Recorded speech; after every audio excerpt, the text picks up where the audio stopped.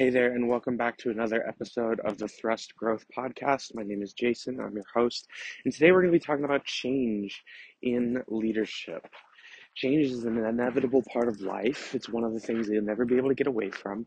And so we want to look at how we as leaders can leverage change to help create forward momentum and to create an environment that people would want to be a part of. So, in this conversation of leadership, there have been 4 climates that have been established by professional researchers where people are most likely to change. Again, that's 4 climates where people are more likely to change. Now let's dive right in. The first climate to help promote change in your people, in yourself, in your team, in your organization is when people hurt enough, they will have to change. Now, one of your jobs as a leader is to help inspire change in your people, in yourself, and in your organization. An effective way to do that is by making the old way of doing things practically unacceptable. To make the old way of doing things hurt so much, be so uncomfortable, stand out so much that people will have to change the way that they are doing things. And this may seem a little manipulative on the surface, but when we look at leadership, really the only difference between leadership and manipulation is your motive. If you have a motive to help people and inspire them to be the best that they can possibly be, then you're being a leader. Congratulations. If your motive is to get something out of people and to use them to advance your own empire, then you're being manipulative. And so with this climate, what we want to do is we want to inspire people to change in a way that helps them move forward, that brings the best out of them and out of yourself. And the second climate that helps people change is that when they see enough, they'll be inspired to change. Now, again, one of your tasks as a leader is to help create change within yourself, within the people around you, and within your organization. And so when you inspire people to change, a lot of it has to do with the vision that you cast. And we've talked about vision before, but vision is one of these things that's indispensable for your own life, for your team, for your business, for your family.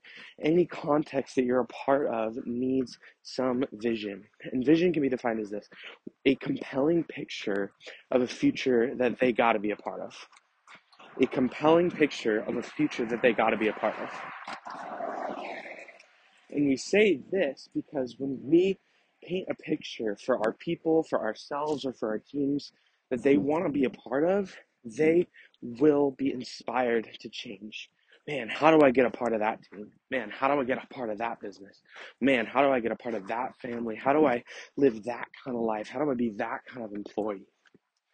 The third climate that is super important to help people change is that when people see enough, they will want to change. Or another way to say it is when people learn enough, they will want to change. When you are open and honest enough about what's going on in the organization, what's going on in your own life, what's going on in your own team, people will be honored by that and will want to change. When you share what's actually going on in your team, in your life, in your organization with the key people, some emotional wisdom and discernment that's required here.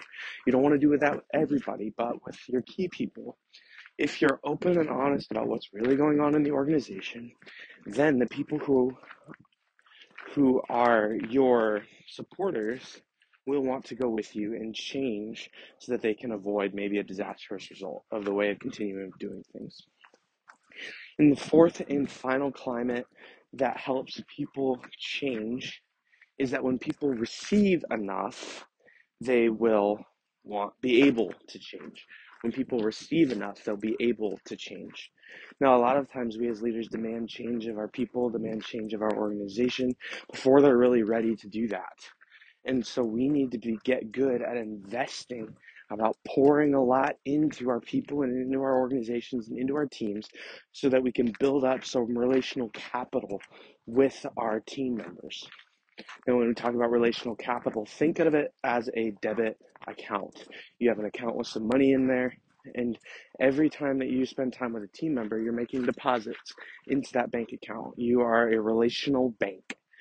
You only want to make the withdrawals on that account when it's absolutely necessary. So you spend all of your time devoting and depositing things into that relational debit account so that when the time comes, you can make a withdrawal and it doesn't hurt the relationship.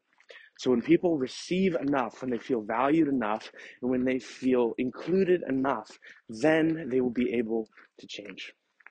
Again, in conclusion, one of your key tasks as a leader is to help inspire change.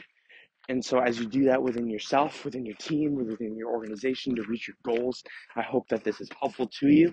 And we'll see you right back here tomorrow for another episode of Trust Growth.